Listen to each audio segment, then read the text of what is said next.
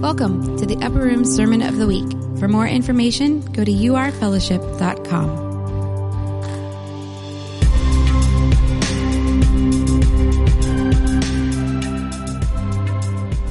If you have your Bibles, we will be in Genesis 32. If you want to go there, Genesis 32:24. If you haven't been with us for a bit, you should know that we are in a series called Open Heaven, and where we are talking about blessings and different things like that. And at the beginning of this series, I've been hitting some of the main points of Jacob's life, because Jacob's life was a journey of really struggling for blessing. So we've been going through the life of Jacob, and we have seen some interesting things about him. One of the main ideas that we have seen through all the stories is that Jacob would not be considered like a good guy, right? He ain't no Mr. Rogers. He doesn't act in an upstanding way at all. And that is because the Bible is here not so much to show you how to live a good life as it is to show you how to live a new life, a transformed life. And so through the grace of God. So God comes down into the lives of people who don't look for the grace, don't deserve his grace. But when you get to these stories about Jacob, you see that more than anywhere. So you almost never see Jacob doing it right. So today, we're going to look at one of my favorite stories in the Bible. It's the story of Jacob wrestling God. And I think it's brilliant because there's so much symbolism and meaning and lessons in only like 8 verses. These 8 verses that we're going to read today. So the context here is that Jacob was one of 2 sons, right? Esau and Jacob. Jacob lied and cheated Esau out of his firstborn blessing. He had to flee for his life to a distant country. And in that distant country, over the years, Jacob has prospered. All right, now he's coming home with all his large family and all of his children and all his servants and his flocks and his livestock and his entourage. He's got a lot of people. But as he's coming home, he learns that his brother Esau is coming out to meet him, leading a band of 400 men. So Jacob is terrified that Esau is just going to kill them all. But Jacob has a plan. Jacob always has a plan, right? Jacob divides up some of his entourage and his servants and his livestock, and he sends them ahead in waves. Each wave is going to hit Esau first, and the servants are directed to give all kinds of presents to Esau and say, this is a gift for you, for my Lord Esau, right? As a way of calming him and hopefully turning his heart toward Jacob. Then Jacob, he divides the rest of his family and his children and his servants and all his other entourage into 2 parties and sends them off in different directions. Because he says, well, if Esau attacks one, at least I can get away with the other and I won't lose everything. So now he's kind of sent these guys off, sent them off. And so what is happening in Scripture that we're going to read, this is the night before Jacob himself is going to come face to face with Esau. And we're told darkness fell and Jacob was alone. So, Genesis 32, 24 through 32 says, so Jacob was left alone, and a man wrestled with him till daybreak. When the man saw that he could not overpower him, he touched the socket of Jacob's hip, so that his hip was wrenched as he wrestled with the man. Then the man said, let me go, for it is daybreak. But Jacob replied, I will not let you go unless you bless me. The man asked him, what is your name? Jacob, he answered. Then the man said, your name will no longer be Jacob, but Israel, because you have struggled with God and with humans and have overcome. Jacob said, please tell me your name. But he replied, why do you ask my name? Then he blessed him there. So Jacob called the place Peniel, saying, it is because I saw God face to face, and yet my life was spared. The sun rose above him as he passed Peniel, and he was limping because of his hip. Therefore, to this day, the Israelites do not eat the tendon attached to the socket of the hip, because the socket of Jacob's hip was touched near the tendon. So in this very interesting scene, he's wrestling. Jacob is wrestling with God. And he has this amazing encounter with God. So the question is, how can we have more of God? How can we see this open heaven principle of a closer walk? More encounters, a deeper understanding of God. Not just knowing about him or believing in him in some general way, but how do we actually have an open heaven, life-changing encounter with God? We really learn the principles of what a life-changing encounter and experience and the blessing of God might look like here in these scriptures, and how it might not look exactly how we might imagine it. All right, so these are the 4 reasons why Jacob was able to have an encounter with God, and they're the 4 principles I think will be involved in anyone's encounter with God. So if you're taking notes, number one, you have to meet God yourself. All right, that might seem pretty obvious. Look at verse 24. Jacob was left alone. Now, it's the night before the next day, and the next day Esau will get to them. Tomorrow, Esau will reach them. Jacob's not sure what has happened to anyone else he sent before him. For all he knows, they're all dead. He has put everybody in front of him except his immediate family. Tomorrow, they'll meet Esau. Tomorrow is the day of crisis. So what does Jacob want to do the night before the great day of crisis? He wants to be alone. He wants to think. He wants to reflect. He wants to pray. When he seeks to get alone, that's when he has this encounter with God. Here's the first point. If you want to have an encounter with God, you have to meet God personally, individually. Now, what I just said does not contradict all the things that we say around here about the importance of community. Okay, not at all. What I just said does not go against anything we've said about how you have to have friends and relationships and how community is necessary for growing in God. I'm not going against any of those things. It just means that truth is multifaceted.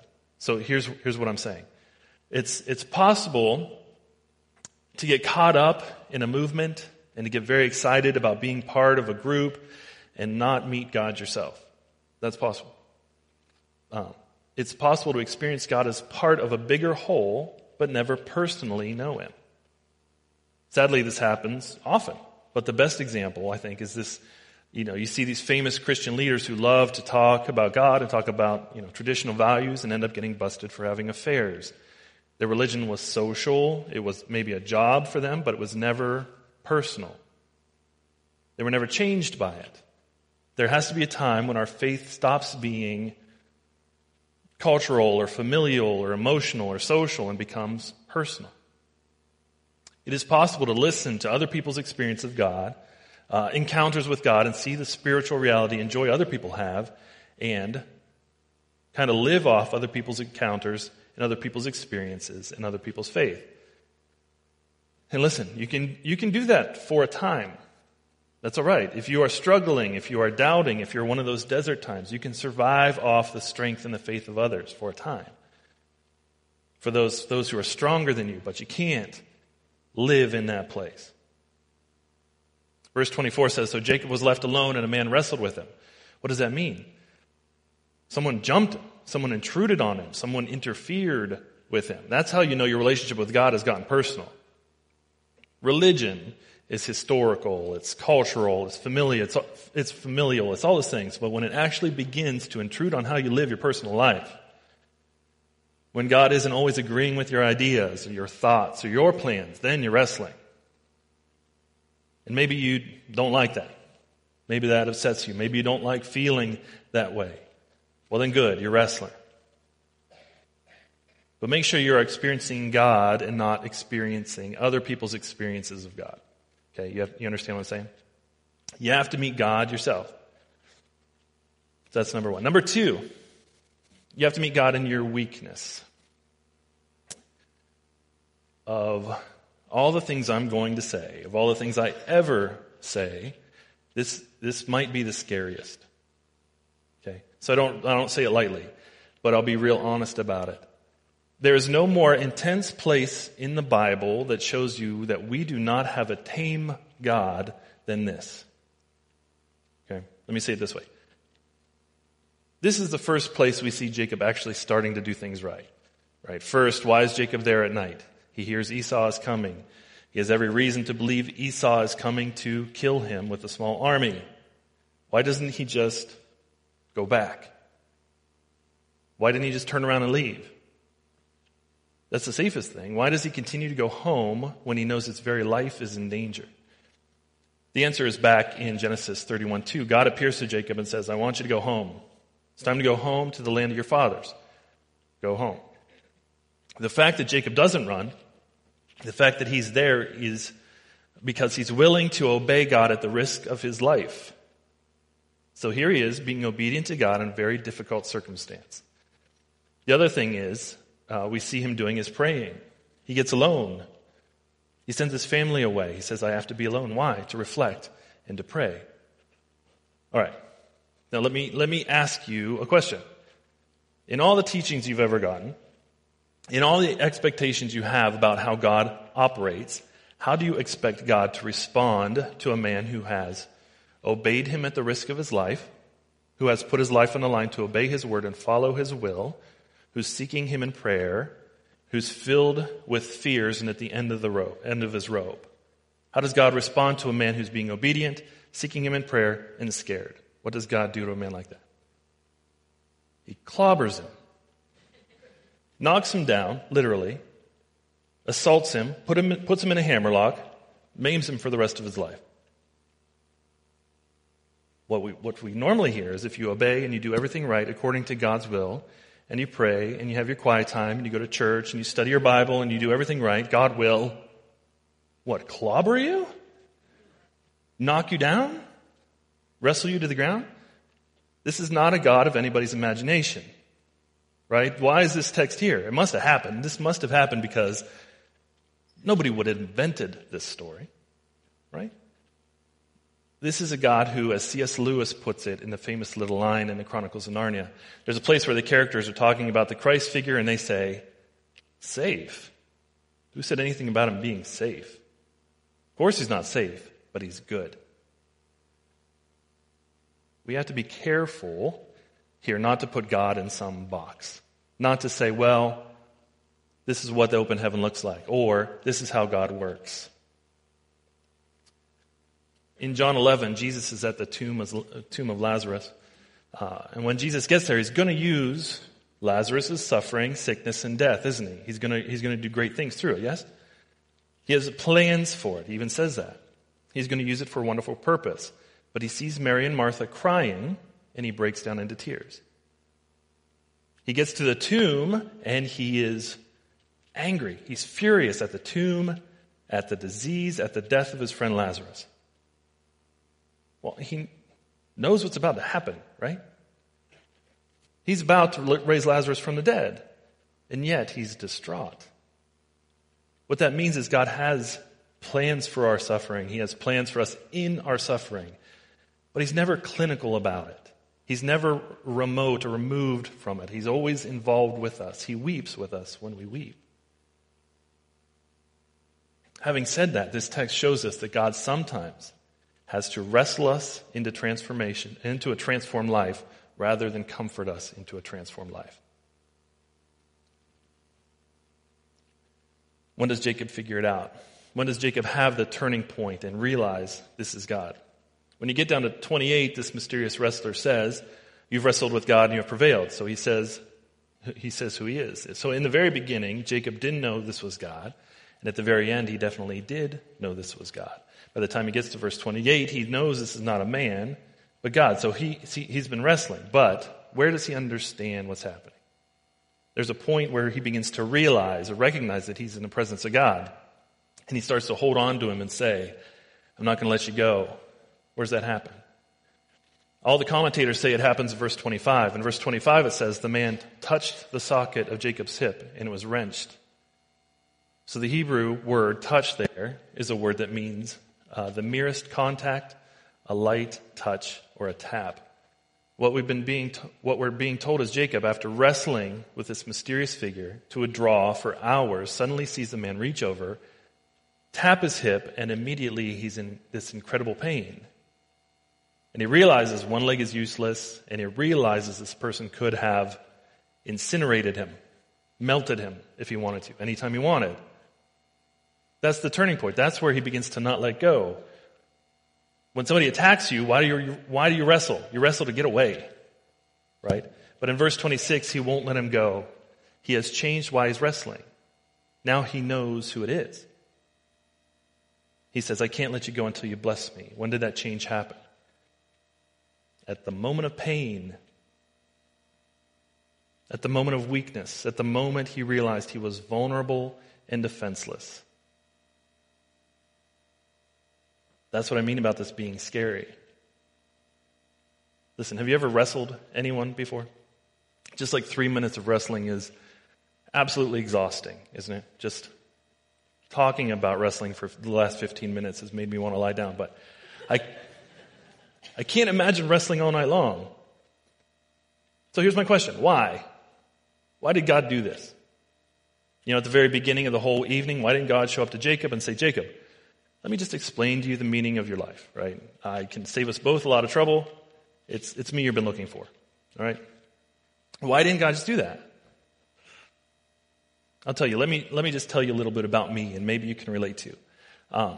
There's absolutely no way I have ever been able to learn except through disappointment, through frustration, through agony, that I've been looking in other things for what only God can give me.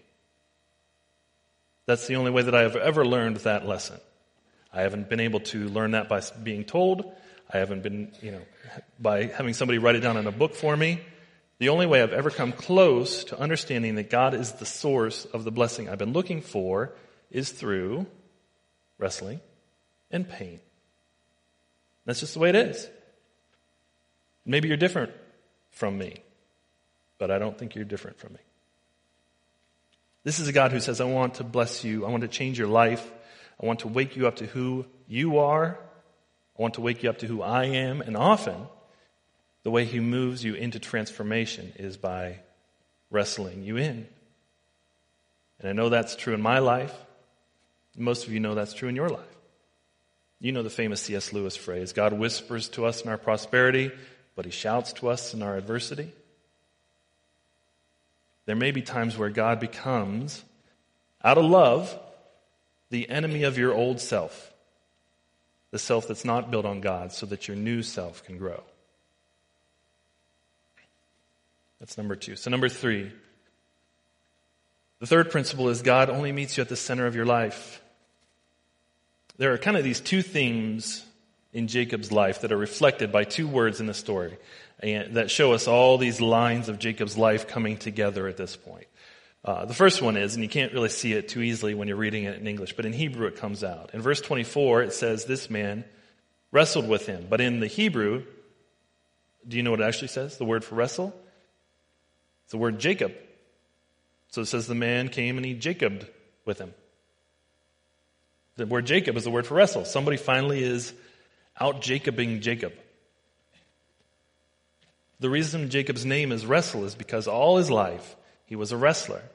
Somebody who was always trying to get the upper hand, trying to jockey for position, trying to get an advantage. He was a wrestler. He was a conniver. He was a schemer.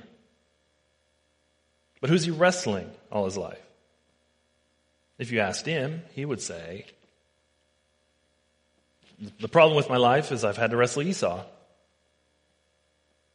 I wrestled with him in my mother's womb. I wrestled with him for my birthright. I wrestled with him for my father's favor. I wrestled with him for the leadership of the family. Esau is the problem with my life. I've been wrestling with Esau. He's the one. In the middle of the night, this mysterious figure comes and begins to wrestle with him. Why? What's God saying? He's saying, you dummy. You dumb. I'm the one you've been wrestling with all your life. You thought the big crisis day of your life was tomorrow morning? No, it's tonight. You thought tomorrow you were going to meet the person you've been wrestling with all your life? Oh no, tonight you do. God is going, the problem beneath all of your problems has been you've been wrestling with me. You've been trying to resist me. You've been trying to fight me out of your life. You wanted to be your own Savior and your own Lord. And he says, until you realize I'm the one you've been wrestling with all your life. Not Esau, not Isaac, not Laban, not anybody else, but me. You're not going to really understand yourself, and you're not going to really have an encounter with me. So on one hand, the theme of his life is wrestling. But the other theme of his life is blessing. When he says, I will not let you go until you bless me, Jacob grew up with a hole, a kind of emptiness, an inner vacuum. He was not convinced of his own value. He was not convinced of his own worth. So what's he doing? Why is he out there wrestling? He was out there wrestling with everybody because he was trying to fill that hole. Why was he trying to fool Isaac? To get the approval of his father. To give himself that inner blessing. Why did he do anything he could to get the beautiful Rachel as his wife? In order to fill that hole with inner blessing, to get the blessing. Jacob has been searching in the wrong places. Jacob has been using God as a means to an end. He has been negotiating with God. He's been going, okay, there's a blessing. God, can you help me get it? I'll work with you if you can help me get it. But finally here, this is the place where Jacob goes from being a person who knows about God to knowing God. He's fighting this man off in the beginning, but at the end he's holding on to him. Here's what he's saying. I will not let you go until you, God, bless me. Jacob is saying, I've been an idiot. Here's the approval I was looking for from my father. Here's the beauty I was looking for from my wife Rachel. The real blessing is right here. And he says, now that I've found it, I'm not going to let go. Because you have the blessing I've needed all along. You are the source of the blessing. You are the only thing that will fulfill me. Jacob finally says, what is your name? He says, why do you ask me my name? What kind of answer is that? Jacob is saying, what's your name? You know what the guy says? You know my name. Who else could I be? Right? It's God. Jacob is wrestling with God, and the sun's about to come up. And God is hinting that if Jacob sees his face in the sunlight, he might die. And any rational human being at this point would have said, yeah, you know what, I'm too young to die. I'm going to get going. Right? That's what he should have said. Any rational human being would have said that, but instead of doing the rational thing, which is to say, let me go, instead he grabs hold of him and says, I won't let you go. I know I'm about to die, but I'm not going to let you go. Because now, after all of my life looking for blessing in my father, looking for blessing in my wife, all my life wrestling people to get blessing, I suddenly realize now, finally, you have the blessing I've been looking for. Now I will not let you go until you bless me. And we know that Jacob has finally changed because he's holding on in spite of pain, and he's holding on in spite of danger. And what happens? He gets a blessing. One of the most amazing things is in verse 28 through 30 when it says, you have been wrestling with God and man and have prevailed. God is saying, you have been fighting me, you've been fighting everybody else, you've been a schemer, you've been a wrestler, and I reward you. That's such an interesting paradox here. Here's a man holding on for dear life. Jacob is seriously injured, powerless, and God stands over him and says, winner. How can God say winner to a loser? How can God say good to a bad? How can God say accepted to the unacceptable? Even Jacob is perplexed by it.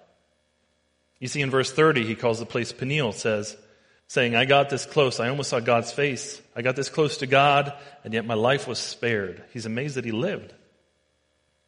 Jacob is shocked that all he did was get a blow that woke him up, and he didn't get the blow that killed him. And he says, now, how can God look at my life and tell me that all these years I've been fighting with people and trampling on people and cheating people, including God himself, and he still says, winner, you triumphed, you prevailed.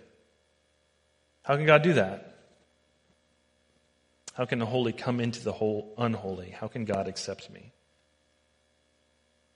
Kenneth Clark was a famous art historian, a brilliant dude, a skeptic. He lived in the middle of the 20th century. He tells this amazing incident in his biography. He says, when I was living in a villa in France, there was a curious episode. I had a religious experience.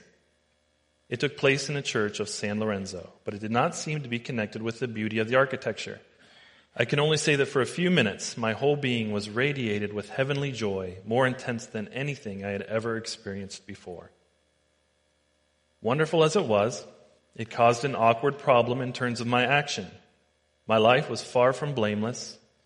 I would have to reform. My family would think I was going mad.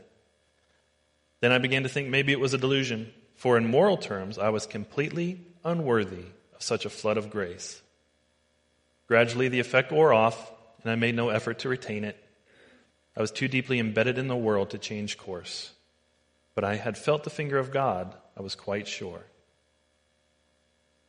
Here's Kenneth Clark, a skeptic, and he experiences, to his amazement, this encounter with God, this beginning of blessing. And he feels love and he feels joy beyond anything he ever has imagined.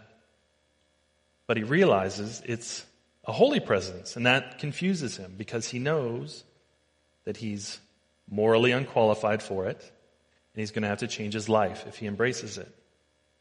He says, I know I'm not morally qualified. Why would God let this sort of thing happen to me? He knows the problem. Jacob knows the problem. You know the problem. How could God possibly bless something so flawed? The answer is there's one more principle, one more thing in this text without which you can't have an encounter with God. So number 4, you have to meet him in his weakness. What do I mean? Do you realize what God had to do in order to save and bless Jacob? He wanted to save and bless Jacob. Do you know what he had to do? Here's the thing with wrestling, okay? Real wrestling, not like WWE stuff, all right? Maybe some of you consider that real wrestling, all right? If you do, feel free to email me explaining that to me, okay? I'll chuckle as I delete that email, but in real wrestling, you're only allowed to wrestle somebody else in your weight class, right? So how much does God weigh? What weight class would God be in? Jacob should have been vaporized, right? But look at verse 25. Verse 25 says, because the man, that's God, could not overcome Jacob. What? What does that mean? It means that God voluntarily held himself back. He curbed his incredible power. He held it back. I can understand it like this. My girls have always liked to wrestle with me, right? So how does a 30-something-year-old, well over 200-pound man wrestle with 2 toddlers without killing them? Right? I hold back my power. I hold back my weight. Yes, I could arm bar one of them and ground and pound the other into submission in a matter of seconds if I wanted to. I tell them that. But I hold back so that they can experience the wrestling too. God was voluntarily weak so he could bring salvation and not crush Jacob, so he could bless him. You see, if he had won, if he'd have incinerated Jacob, he wouldn't have gotten what he wanted. What he wanted was a changed heart, a changed life, an awakening, a transformation. So he lost in order to win. Now, is that just some sort of kind of cute paradox? No, not at all. It's pointing to the ultimate place where God won through losing and triumphed through defeat. On the cross, Jesus wrestled with what? With the full weight. Jacob didn't get the full weight. God took most of his weight off. He made himself weak. So all Jacob got was a blow that woke him up, but didn't destroy him. On the cross, Jesus went into our place and took the penalty we deserve. In other words, he got the full weight. He got the full weight of justice. But he held on. He said, I won't let go until they are blessed. What was he doing on the cross? He was taking the curse of the law in order to get the blessing for us. We have to meet God in his weakness, because only when we see him being weak for us do our hearts get melted, and that inner emptiness finally gets filled with real blessing. Here's the irony. There's nothing more loving than a God who would empty himself of his power, empty himself of his greatness, come down and live a life of a servant and die on a cross for us. Nothing more loving than that. And that will change you if you see it. He valued me so much that he was willing to go through that for me. He was willing to become weak for me so that my weakness could be turned into strength. In Isaiah it says, "But he was pierced for our transgressions, he was crushed for our iniquities. The punishment that brought us peace was upon him, and by his wounds we are healed." When you see how God becomes weak for us, made himself low, humbled himself by becoming obedient to death, even death on a cross, we begin to move from just knowing about God to having an encounter with him. So maybe you feel like you're wrestling God. Maybe you feel like God jumped you. If that's you today and you're out there saying, what am I supposed to do? Just hold on. I know that sounds a little bit trite, but you know what? Why is Jacob in the end actually the victor? Because he was weak when he didn't understand what God was doing. All he knew was, I'm going to hold on. I'm not going to stop loving you. I'm not going to stop serving you. I'm not going to stop seeking you. I don't feel good. I don't feel anything at all. I feel nothing but pain, but I'm going to hold on. And he won. You see near the end where it says the sun rose above him. Hebrew narrative is very sparse. There are a few details, but every detail is there for a reason. And if you go back and you remember in Genesis 28, the sun was setting on Jacob. Remember that? He was using a rock for his pillow. Now it's rising on Jacob. What does that mean? It means that this is a new day. He has been wrestling with God all along, but this is the day in which he is really, truly a changed person. He held on in spite of pain, in spite of confusion, and had a life-transforming encounter with God. So hold on to him even when you feel weak, when you don't understand. Think about what he did for you and then hold on. And your weakness will be turned to strength. This is the fight of your life. May we be people who refuse to let go until we see the blessing. Amen? Amen. Let's pray. Lord, thank you for helping us to see how God in his love sometimes wrestles us into a transformed life. We ask that you would make it possible for those of us who maybe feel weak to look to you and hold on. Those of us who are feeling that we need an encounter with you, help us to look to what you did for us on the cross. We pray that you would make yourself a reality to us. And we ask this all in Jesus' name.